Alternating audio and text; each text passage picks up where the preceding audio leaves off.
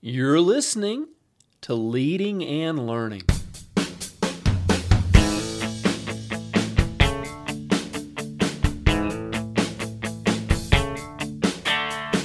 This is the place where we talk about practical leadership, theology, fitness, how to create winning habits, and so much more. My name's David Spell, and I'm a retired police officer, a pastor, a New Testament scholar, and a leadership coach. My goal on Leading and Learning is to help you live your best life.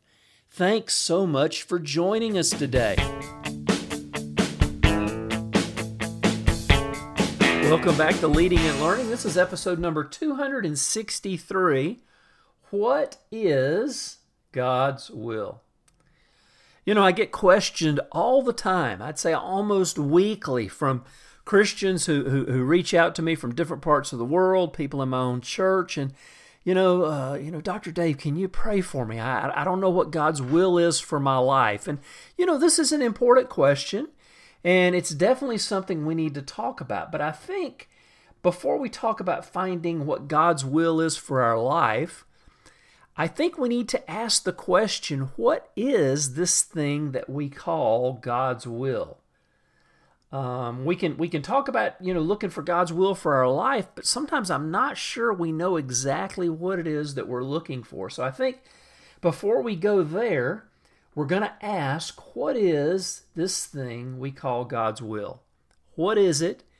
And then probably next week, we'll talk about how do we find it.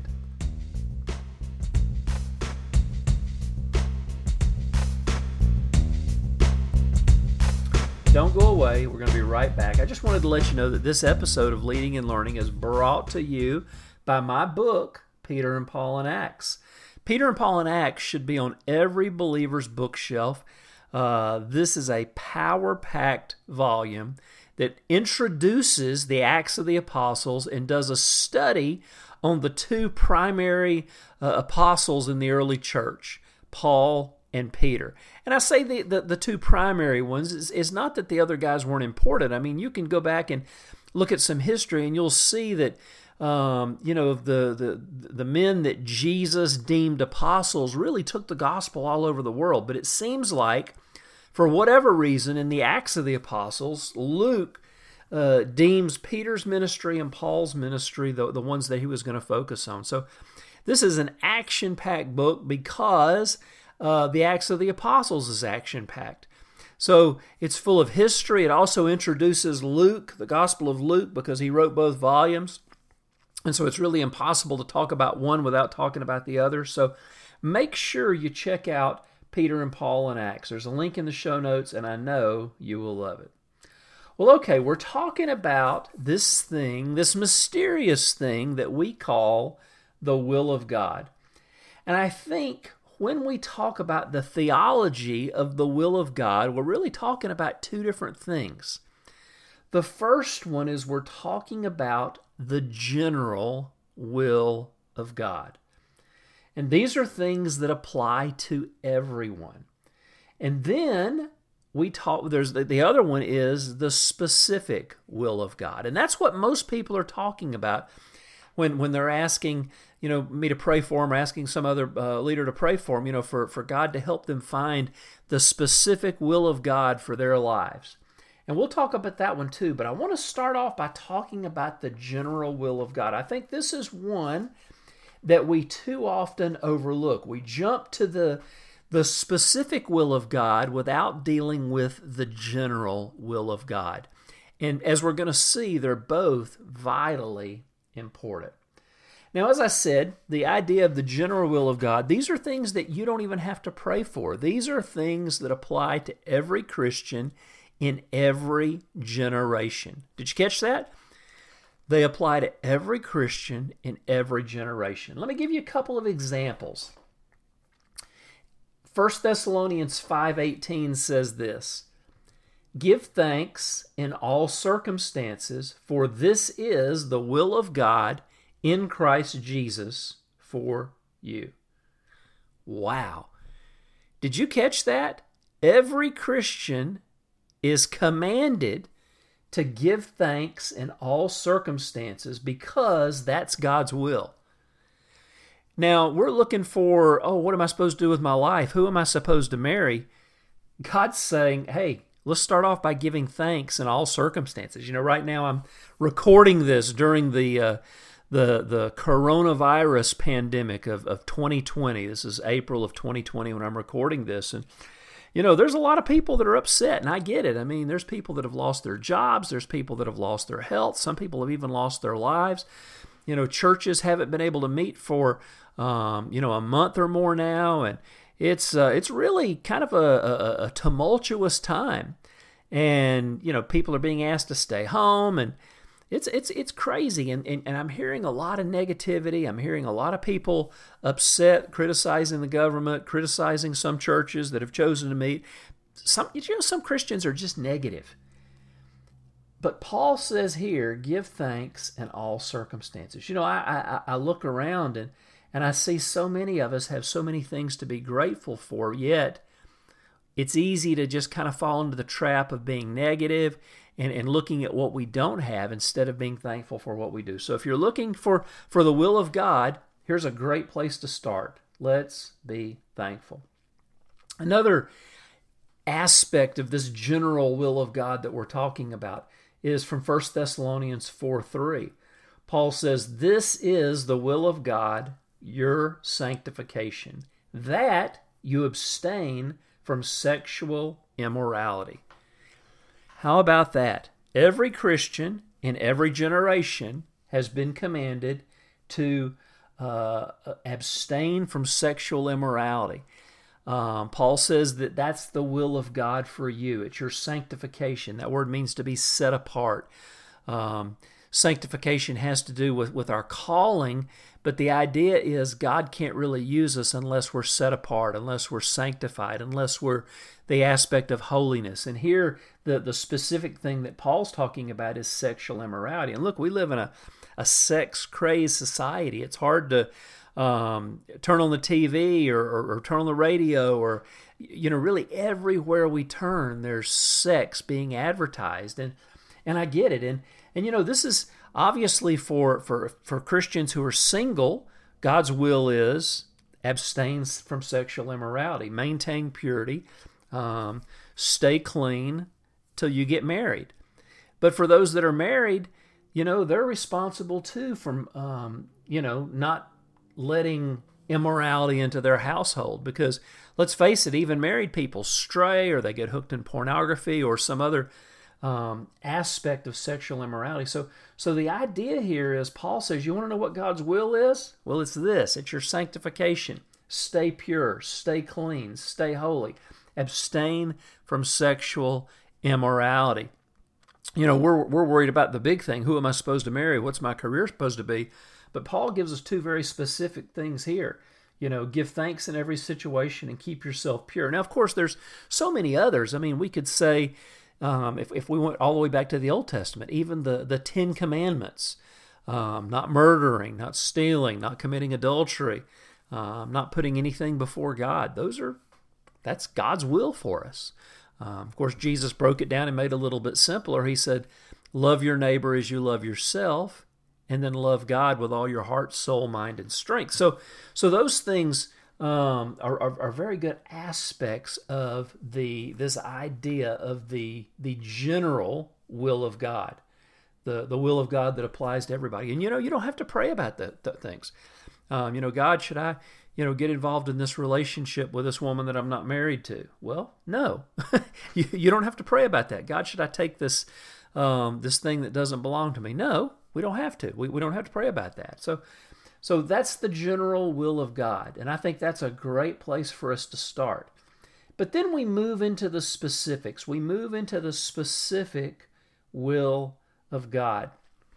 And I think sometimes our philosophy, our understanding of God comes into play, because if your view of God is a cruel stepfather, if your view of God is someone who's angry and has a stick in his hand and he's ready to, beat you if you get out of line, well, your understanding of God's will is going to be skewed as well. Here's a question for you to ponder. Is God's will narrow or is it broad?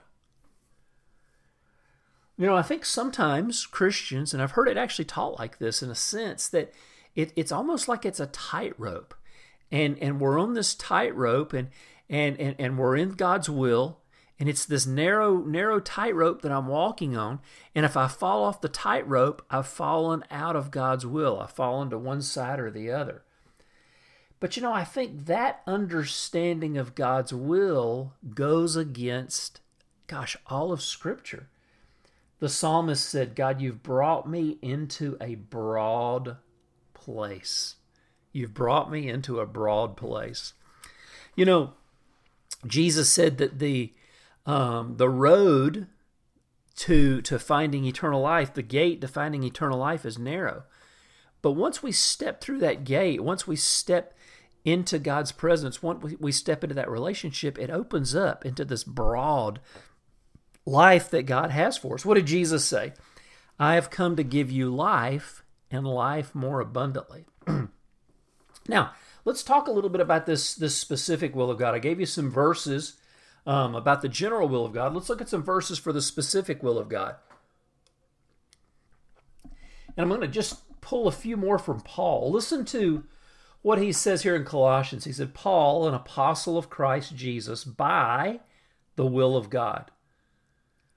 Well, that's awesome. So you're finding out here that Paul is called to be an apostle by the will of God. That's God's will for him. 1 Corinthians 1, he says, Paul, called by the will of God to be an apostle of Christ Jesus. So again, we see that this idea that God's will for Paul was to be an apostle. So that's the specific will of God. Now, obviously, he didn't call everybody to be an apostle. Jesus called many followers. He had many disciples, but he called 12 to be apostles. I think sometimes in the Christian faith, we look at the ministry as something that we're called to, and in many cases it is. In other cases, we just kind of end up there, and it's not that we've missed God's will. We're still right in the middle of God's will. But there are some people, there's no doubt about it, that he sets apart and he calls. I mean, that's when we're talking about Paul here, his apostleship. Remember, that's one of the 5 leadership gifts that he gives in Ephesians 4. Apostles, prophets, evangelists, pastors, and teachers. And, those are callings. Those are callings to lead at a high level in the church. So, talking about God's specific will, the question I get very often is, who am I supposed to marry? How do I know that? Does God have just one person for me? And I don't know. I don't know. But I think sometimes we get too worked up over it. But what can we know? Well, first of all, from the general will of God, we know that we should never, as a Christian, we should never marry an unbeliever. Paul said, don't be unequally yoked in 2 Corinthians 6. So that's a good place to start. But in talking about that important decision, someone who's a Christian, maybe they're going in a different direction. Maybe you feel a call to go to the mission field, and they feel a call to, go start a business and make a lot of money in the U.S. And there's nothing wrong with that. There is nothing wrong with that at all. But if you've got a call to go to the mission field and your potential spouse is an entrepreneur, well, there's a conflict of interest there. So just because they're a believer might not be enough either. So you've got to, figure that out. When we talk about the specific will of God, one of the things I think we forget, and there's a great quote from Mark Batterson, who wrote the Circle Maker. Great book about prayer. And he says this, he says, we tend to view the goal as the goal. But in God's economy, the process is the goal. It's not about what we are doing at all. It's about who we're becoming in the process. And I think really with God's will, it's the same thing. I think there's this idea, we talked about the narrow or broad, is it a tightrope? And I think sometimes the will of God, we see it as this little teeny tiny mark on a target. and we're trying to hit it, and we're scared that if we miss it, we're going to miss, God's best for our lives. And I think that's really a spirit of fear that we've allowed to creep into. I honestly don't believe a Christian who is seeking God with their whole heart is going to miss God's will. I don't think you're going to marry the wrong person. I don't think you're going to end up in the wrong job. I actually don't believe it's possible for you to miss God's will if you're seeking Him on a daily basis. If you've put God first in your life, and you're asking for His guidance, excuse me, as you make decisions, if you're asking for His guidance during the day, during the week, during the month, I really don't believe that you're going to miss anything God has for you.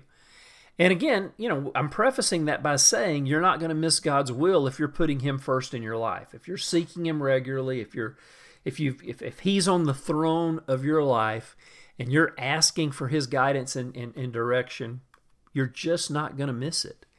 Don't let the devil lie to you and tell you that you are. Now let's talk about this idea of career choice. What should I do? I was talking to a young Christian recently, and he's like, I just don't know what I want to do. Well, that's fine. The question then becomes, what do you enjoy doing? What are you talented at? What are you gifted at? What do people say, man, you are so good at that? What are you passionate about? Often our talent and our passion are really the things that kind of guide us into what we're going to do. Now, of course, we talked about the calling of God and in ministry and that kind of thing. But, honestly, I think a lot of great people end up in ministry and didn't even have a calling per se. It was just that was what they wanted to do. They were passionate about it, and God led them in that direction, and they're doing it and doing a great job. Other Christians feel guilty that they're not in the ministry. And that's silly, because everybody can't be in the ministry, in the paid ministry or in the full-time ministry. But, we're all, in a sense, called as ministers of the gospel. We're all missionaries. We're all called to be disciple makers. So this idea of, what has God called you to do? I always say, what do you want to do? What are you good at? What are you passionate about? Where can you make a difference? Now, if you're calling or your goal in life is you're a lady and you want to be a stripper, or you're a man and you want to be a male stripper, yeah, that's probably not God's best for you. I can probably tell you that from the scriptures. If you feel like, selling drugs, illegal drugs is a great way to, build the kingdom. We could probably have a talk, and I could probably steer you in another direction. But, most of the things that we want to do, somebody says, I want to be a lawyer, I want to be a doctor, I want to just, be a wife at home and raise kids, I want to be a teacher, I want to build businesses, whatever. God doesn't care. I think God looks at it and says, yeah, go for it. Why not? And I think, again, as long as we're praying, as long as we're saying, God lead me, God guide me, God help me make the right decision, I just don't believe we're going to miss God's will. Now, remember what Mark Batterson said. We tend to view the goal as the goal. Okay, what am I supposed to do with my life? Who am I supposed to marry? Which church am I supposed to be in? What school should I go to? We tend to view the goal as the goal, but in God's economy, the process is the goal. In other words, the process of prayer, the process of seeking God, the process of living and trying things, and is this the right career for me? Is this college major the right one? The process is the goal. God's working in us. It's not about what we're doing at all. It's about who we're becoming in the process. Really, God's much more concerned about who you are than what your career is. It's not that He doesn't care, but He'd much rather having you, and maybe not the best career, maybe not making the most money, but becoming the person that He's called you to be. So, just a quick recap. We're going to wrap it up. We talked about the general will of God. These things apply to everyone. These are the things you don't have to pray about. And these are things before we even really start thinking about the specific will of God. How are you doing on those things that, you know you're supposed to be doing? And then the specific will of God. I think we need to get away from this narrow view of God's will.